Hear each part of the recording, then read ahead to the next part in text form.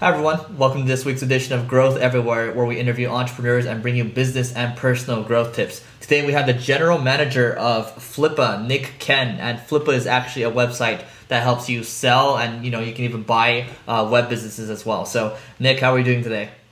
Very good, thanks. Nice to meet you. Yeah, thanks for being on the show. So first of all, why don't we go through your background really quick? Sure. So I guess I'm a marketer by trade. So I've always worked in various marketing or commercial type roles for agencies and businesses as well. So client side. More recently, before running Flippa.com, I was running a business called SitePoint.com, which is actually the parent company to Flippa, and also another business in the same group of companies called Learnable.com. Those two businesses are focused on educating web developers. So I was the general manager of those two businesses. Prior to that, I was the head of customer acquisition for a business called Betfair, which is a global betting exchange based here in Australia and in the UK. So I'm now in Australia. I used to work in the UK, but I came across here with that company Betfair. So I was responsible for acquiring their customers and various other marketing roles before that. So that's a brief history of my time. Yeah, thanks for that. So it's really interesting. You're the head of user acquisition for a huge gambling company, and then all of a sudden you become a general manager. Walk us through that transition. Yeah, so I guess I've been in the betting and gaming space for quite some time, about 6 or 7 years, and it's given me a huge amount of experience. As you probably know, and most of your audience know, they talk about the three Ps, porn, pills, and poker, as being the kind of the pioneers. That's the fourth P of the internet, really. So things that happen in those three Ps tend to kind of filter down to the other industries over time. And so some of the stuff we were doing, and Betfair is totally legal in the countries in Australia, in the UK, and in all of Europe as well. So not doing anything illegal, just clarify that. We actually owned a business in the US as well. But Betfair was all about for me, was all about marketing and acquiring customers. And had some huge success. So I launched the brand in Australia, so it didn't exist before 2008. And when I came down here, we just got a license to operate in Australia. And my brief was to really launch the brand and grow customers and acquire market share. So by the time I left, I think we'd grown about sort of 10-15% market share. There's one monopoly in Australia that had all the betting and gaming, and now there's a half a dozen or so betting companies down here. But why did I move across to SitePoint? I guess I've always been passionate about online businesses, and we're based in Melbourne here in Australia, and I started looking around for sort of smaller businesses. So Betfair has 2,000 employees. It's a big company. And I was looking for something a bit smaller where I could take more of an ownership role. And SitePoint came along. SitePoint's based in Melbourne, but it has a global reach. It has 3 or 4 million unique visitors a month. It's a huge site. US traffic is huge. So being based in Melbourne, but really being able to talk to the world with our products, that really excited me. And I guess the group's really innovative. So we've launched out of SitePoint a number of companies. You might have heard of 99 Designs. That came out of SitePoint 6 or 7 years ago. Flippa.com came out of SitePoint. So they're all sort of interrelated to the SitePoint audience, which originally was web designers and web developers. And SitePoint's been around since '98. It's one of the kind of original destinations for webmasters. It actually used to be called Webmaster Resources, and then it rebranded as SitePoint in 2000. So it's been around a long time, huge audience, and with a huge audience, I guess you can spot trends and opportunities in what that audience are doing. And some of the trends that we spotted over time were people were asking other members of the SitePoint community to design them logos for their businesses, and we spun that out into a business called 99 Designs. And then a few years later, we spotted people in the SitePoint forums and marketplace were buying and selling websites between each other. So we decided to create a new business, which we now call Flippa.com. So Flippa's been going for about 5 years. And similarly with Learnable, Learnable is a subscription business for web designers and developers to learn their trade. They subscribe to watch online tutorials and download ebooks about CSS, HTML, Ruby on Rails, whatever it happens to be. So they're all kind of interconnected to this huge audience that SitePoint had originally. Okay, awesome. I'm very. It's funny. We're kind of interlaced.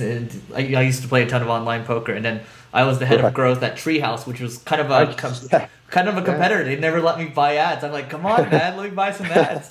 But yeah, no, it's cool. So you know, I guess let's not talk too much about the gambling part, but as an online marketer, it's really tough to do online marketing when it comes to gambling. So, I mean, is there one key takeaway you can share with someone that perhaps is trying to grow like a gambling business online?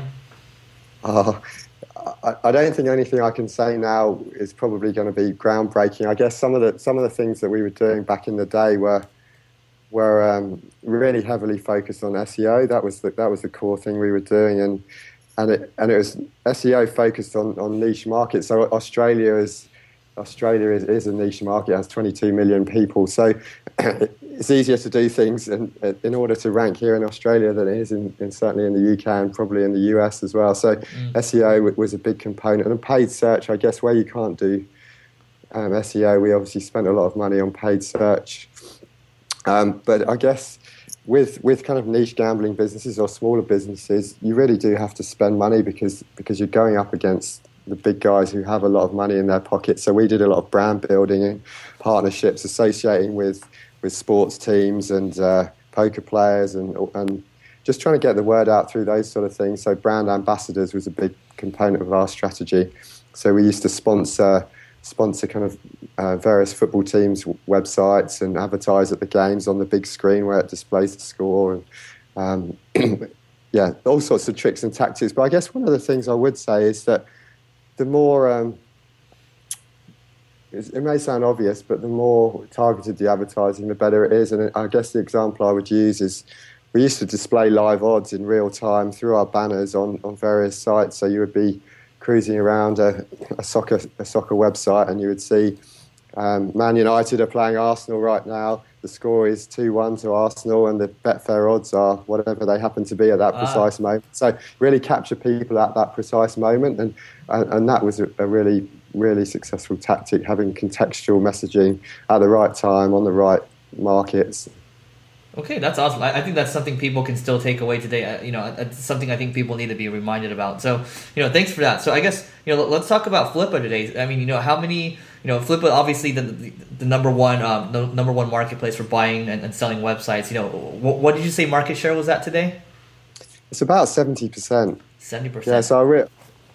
So we don't have any major competitors, which is quite an interesting position to be in. There are website brokers which really handle the top end of the market, and they really are the other 30%, I suppose. And there's a few forums where you can buy and sell websites as well. But really, we're the only destination where you can have a safe and secure experience. You can trust that you're going to find buyers and sellers alike. We have a huge audience. We have 500,000 registered users on Flippa. So wow. It's a big opportunity.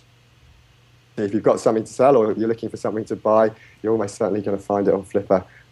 It means we have a hell of a lot of listings. So typically we're selling about 2,000 items a month, and that's mainly websites, but more recently domain names and apps as well. So you can buy and sell apps through Flippa. I guess one of the questions people often ask me is why on earth would you want to buy or sell a website? And it's really just about making money. So these are web businesses primarily. Mm-hmm. So people buy them because they can see an opportunity to take something that someone's already done the groundwork. They've got a domain, they've got a site, it may be getting some traffic, maybe there is some advertising on it, but you spot an opportunity. If you're a marketer like me, you can see, right, maybe these guys don't have an email database. I could start capturing email and then sell additional products or services, or maybe they're not running advertising on the site already, and that's an opportunity to further add revenue to it and maximize the potential of the site. So people are buying these sites to make money, and typically there's thousands of these sites being sold on Flippa every month.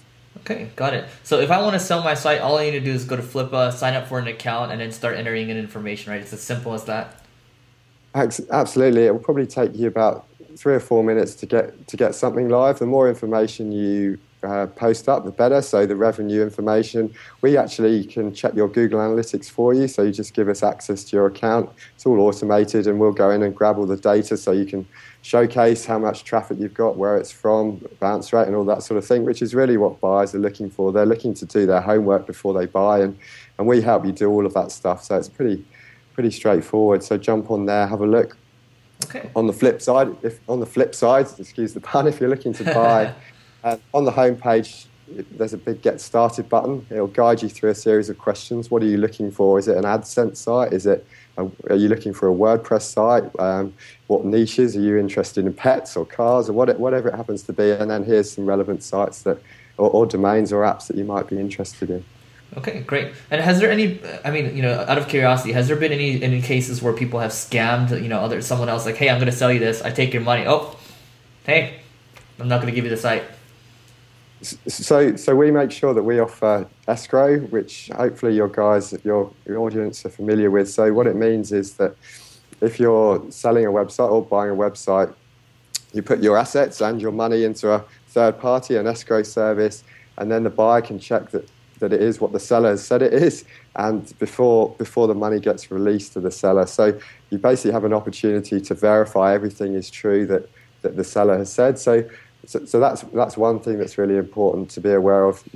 If you use the escrow service, then there's no risk to you. You're able to view absolutely everything before you actually transfer the money. So the second thing is around doing your due diligence. So we provide you a number of tools on the site.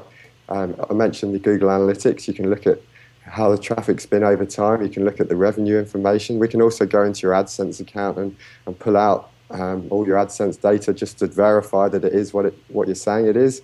Some other tricks that people tend to use are doing kind of a live video walk around of their site and of their traffic information, their back-end stats, which you can either post up or you can do it in real time. You can Skype the buyer and talk them through and show them in real time, and the buyer can ask you to click on that button and this button to prove it's not pre-recorded. And there's plenty of ways you can do your homework to make sure you're getting what you think you're getting. But I guess doing your due diligence up front, make sure you know what you're buying, you read the description, you look at the data, you do your homework.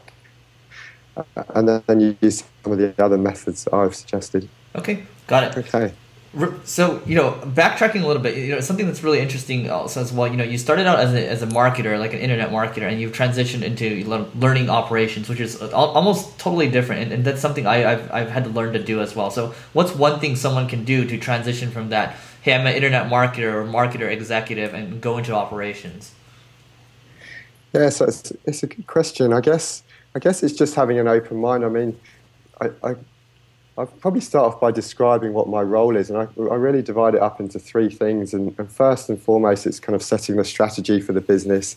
Secondly, it's about putting the right people in the right roles in order to execute on that strategy. And thirdly, it's about managing the financial health of the business. So that gives you an idea of some of the things that I'm kind of doing on a day-to-day basis. But managing people and hiring people and it's probably the core component that takes up most of my time. We have a team of 20 people here at Flippa, and we're spread across the world. So we have people in the US, in Europe, and here in Australia as well. So managing teams and learning how to hire people is one of the skills that I'd highly recommend to your audience. You kind of read about. So one of the tips I'd have around that is, and it may sound very obvious once again, is if it's not an immediate yes, it's a no. So make sure you're hiring the best of the best, because it's very easy to kind of accept someone who seems okay. They're not 100% perfect, but you're kind of desperate to fill a role, and that's not good enough. So just make sure you're hiring the best of the best. And if there's any questions in your mind when you're walking out of the interview,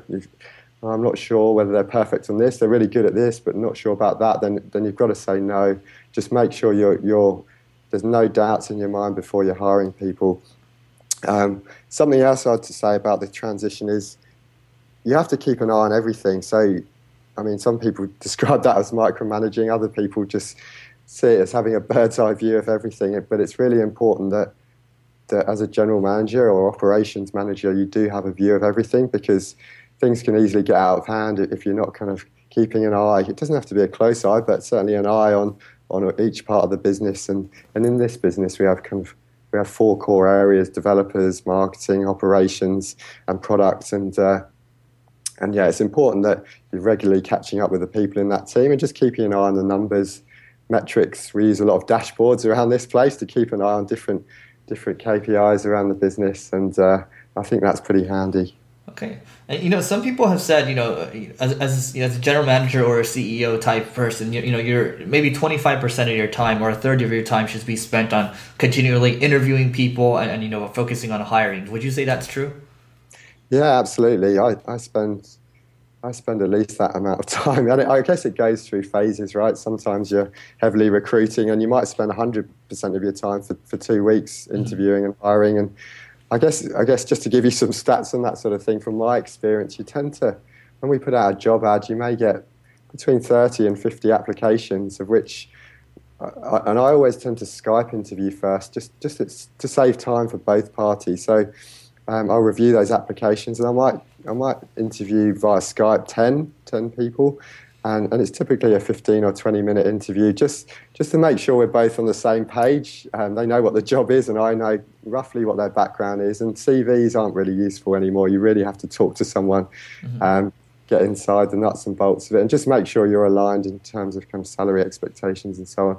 And then out of those 10, you're probably down to between 3 and 5 actually in-person interviews, of which hopefully you hire one. So you can see there's quite going from 50 down to, or 30 down to 1. It's time consuming, but it absolutely has to be done. It's one of the most important things you can do as an operations manager or a general manager or CEO is hire the right people, the best of the best.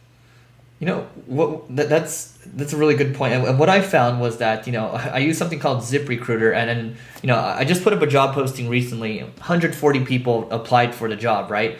But I said one very specific thing. In your cover letter, and you have to write one, you have to write a very specific line in it. Yeah. Only 8% of the people of that 140, 150 people did that. So, I think this kind of goes into what you're saying. You got to build a funnel where you can filter people out, and it's super important, Yeah. It's a great tactic, and we've used exactly the same. Use this specific sentence in your subject line. Please don't send your CV now. You'd be surprised at how many people send their CV anyway, or resume, as you guys say.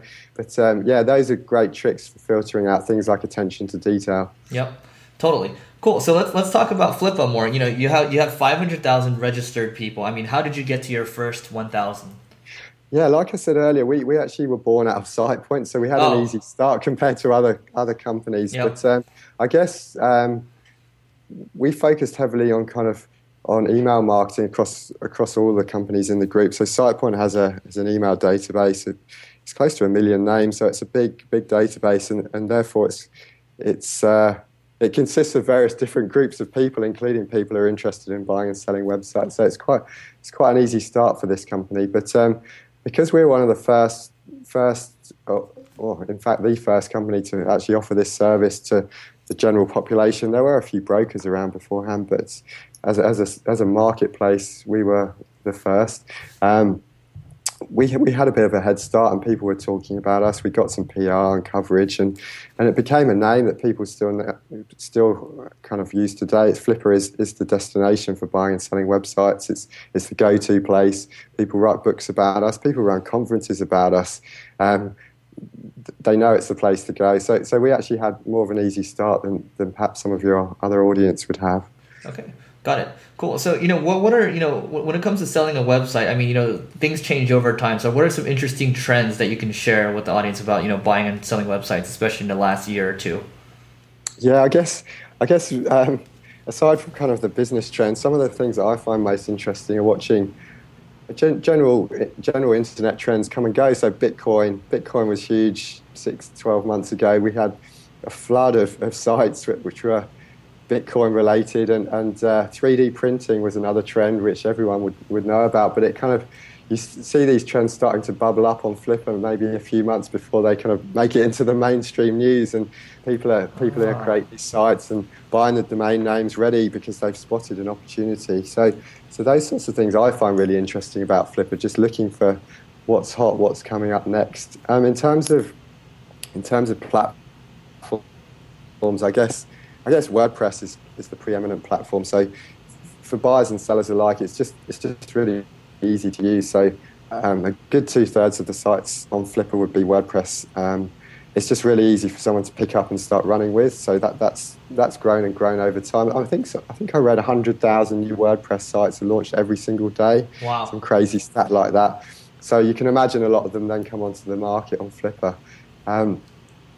Different advertising or monetization methods. So you see affiliate networks come and go and advertising networks come and go, but I guess you're kind of safe in the hands of Google. If you're using AdSense, you know that that's a stable network to use, which is why we actually offer the service to verify your AdSense revenue. So just having a look at what the networks are, that's quite an interesting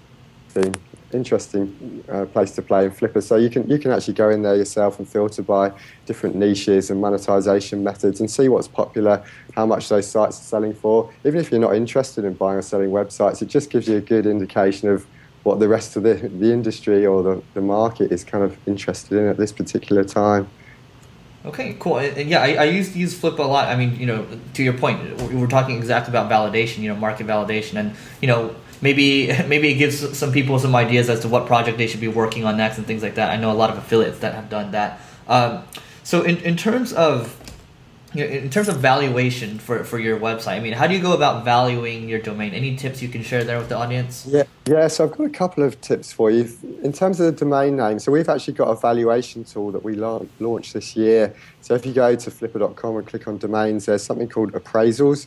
And it's a crowd-based tool, so you punch in your domain name and a crowd of people, and remember we've got 500,000 customers on our site, so the crowd will tell you what they think it's worth, and you'll hopefully get a range of opinions, and we'll show you what the median price is. And domain names are really, everything's quite difficult to value because there's this saying that kind of one man's trash is another man's treasure. If you're launching a business in a certain niche, then a certain domain name is going to be more important to you than someone who's not in that niche. So you need to bear that in mind. So domain names is quite tricky, and that's why we launched the appraisal tool, to give you a range of opinions. The other way you can evaluate domain names is obviously looking at the traffic that a particular keyword gets, if the domain contains a keyword, that is.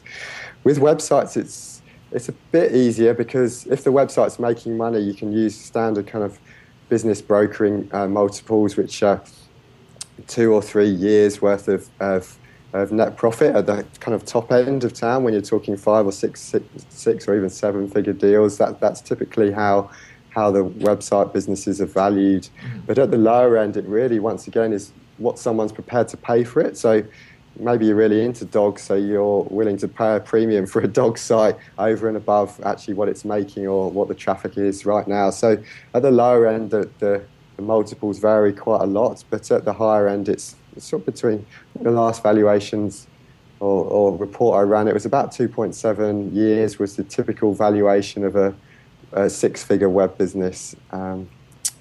So I guess there's a sliding scale, really.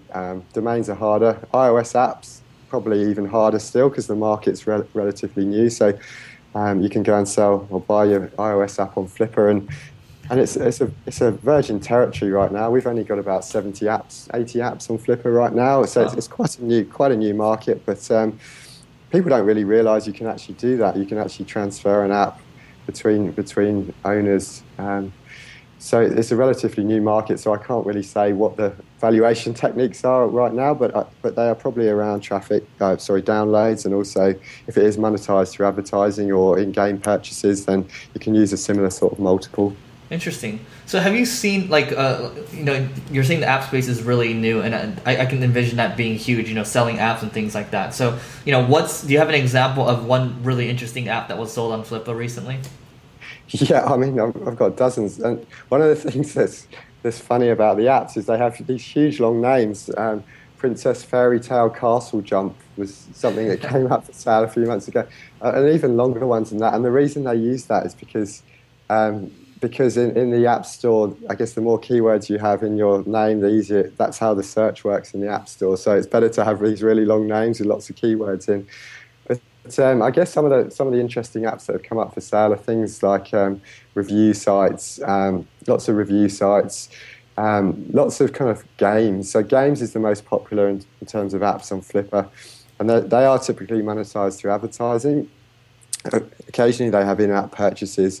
They're usually really simple games, similar to Angry Birds. I mean, they're fairly simple games monetized through advertising, and that seems to be what's selling quite well on Flippa.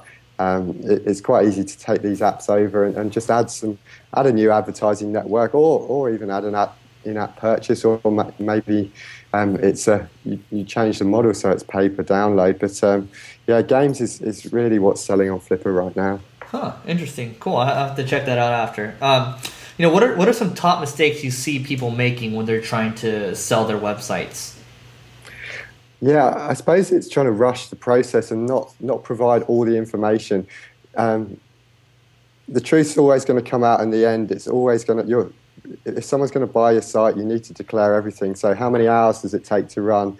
There's no point not declaring that on the description, or where the traffic's from. It's easy to find out where the traffic's from. So you may as well kind of declare everything out in the open, so the buyers can read through a description of exactly what they're getting. So I guess the most common mistake is probably trying to rush through the description, trying to get it, not provide all the details because you're in a rush or whatever the reason may be. So it's worth just thinking through, right, how long does it take me to run this business? What are the services I use? Am I using a particular type of hosting? How much does that cost me a month? How many people do I employ, freelancers? How many articles do I need a month? Just kind of going through before you actually start typing up your description. Just make a list of all the operations, I suppose, that the site's required to run it. And that's probably the most common mistake people make, is not putting enough time and thought through the description of what they're selling. Okay, and obviously, the better description you have, the simpler you make it, the higher conversion rate you have, right? Absolutely. The better description you have, the more people will watch it, the more bids you'll get, and the more bids you get, the higher up the kind of search results you'll go in Flippa, and therefore even you'll incrementally get even more bids, and which will lead to a higher sales price. So Flippa works on an auction model, and really the more bids you get, the better valuation you're going to get for your sale. So it's really important that you get people watching, and there's a function on Flippa to watch an auction or a seller.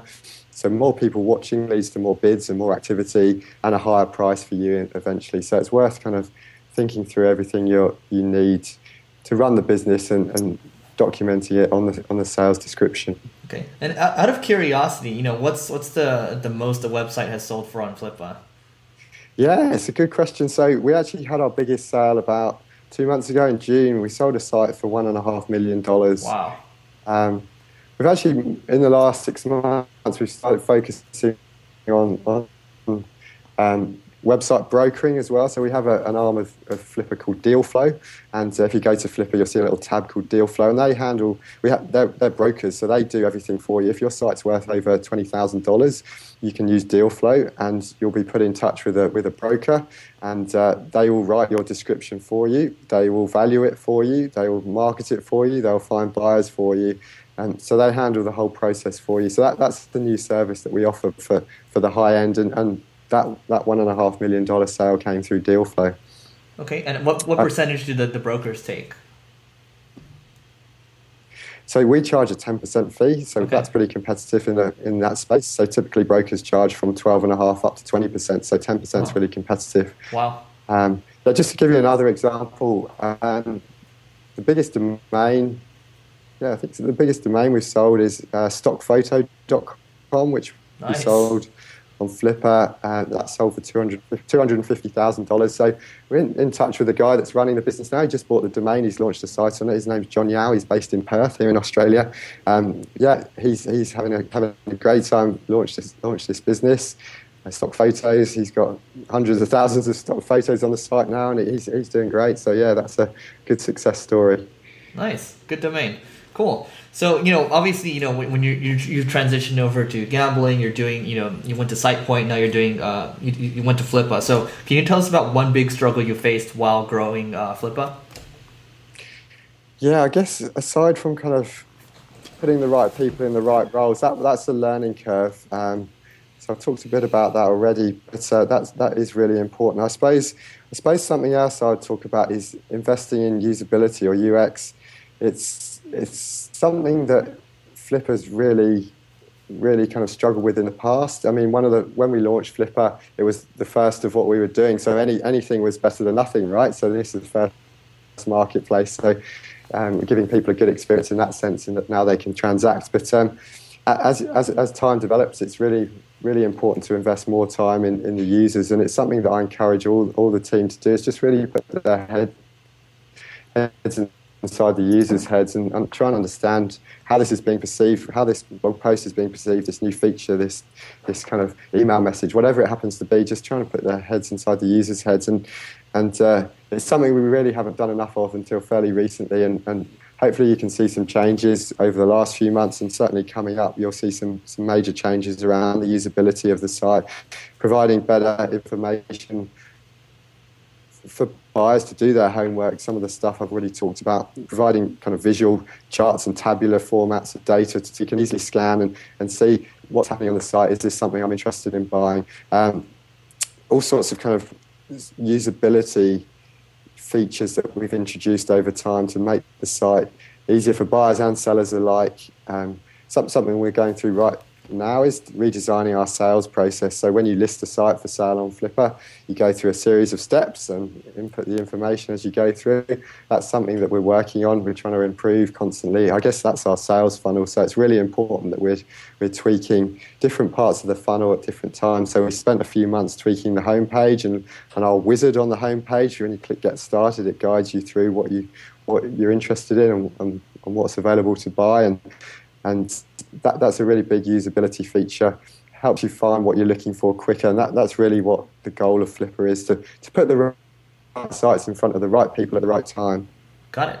Okay, cool. And what's usability. Okay. So there's usability. You guys are doing email marketing right now, obviously, and then you guys, I assume SEO has to be pretty strong for you guys as well. What else are you guys? I guess what's one interesting thing you guys are doing to grow the business today?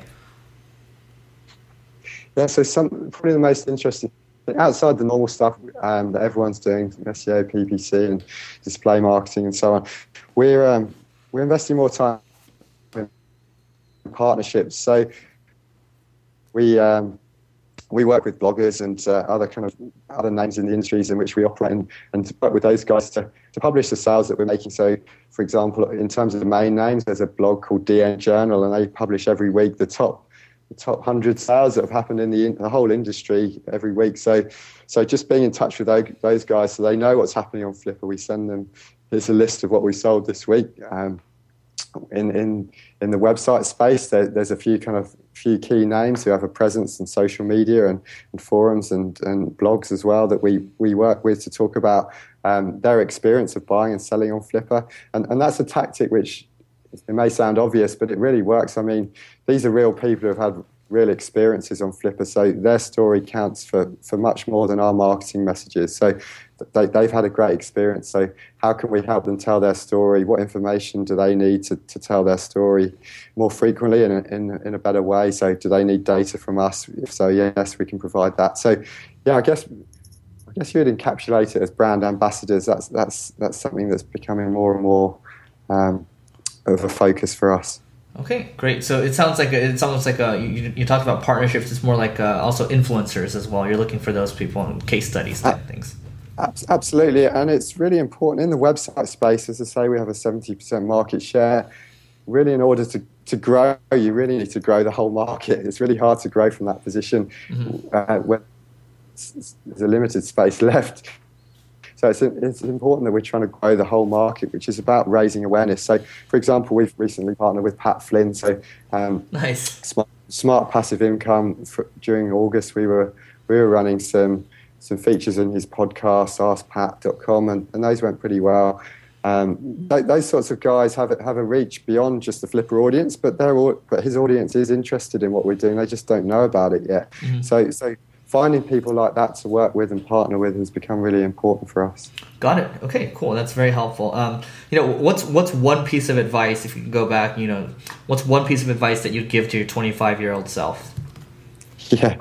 I guess focus on something that you're passionate about. It's easy to take a job or a role that's paying well, and it's not really something that you have an interest in personally, and you're never going to get the best out of yourself. The company's never going to get the best out of you if it's not something that you're passionate about, I think. So make sure you're doing something that's A, you're passionate about, and B, that challenges you. So there's nothing worse. I hear the amount of people I interview, I hear a lot of stories and constantly hearing the story. I'm in this high-paid job, but it's just so boring. I want to work for a startup or a business that I'm passionate about or interested in and challenged by. So challenged by is one of the key facts. And you may have read Daniel Pink's book about how it's really important to work in something you're challenged by. And same for the people that work in your teams, to make sure you're challenging them. You'll get the best out of people where they've got difficult problems to solve, right? They don't want to sit there all day kind of just with their brain half engaged. They want to be totally engaged in the problems that they're solving. That's really going to get the best out of people. So do something you're passionate about, do something you're challenged by. The other thing I'd say is something I really uphold is about executing fast.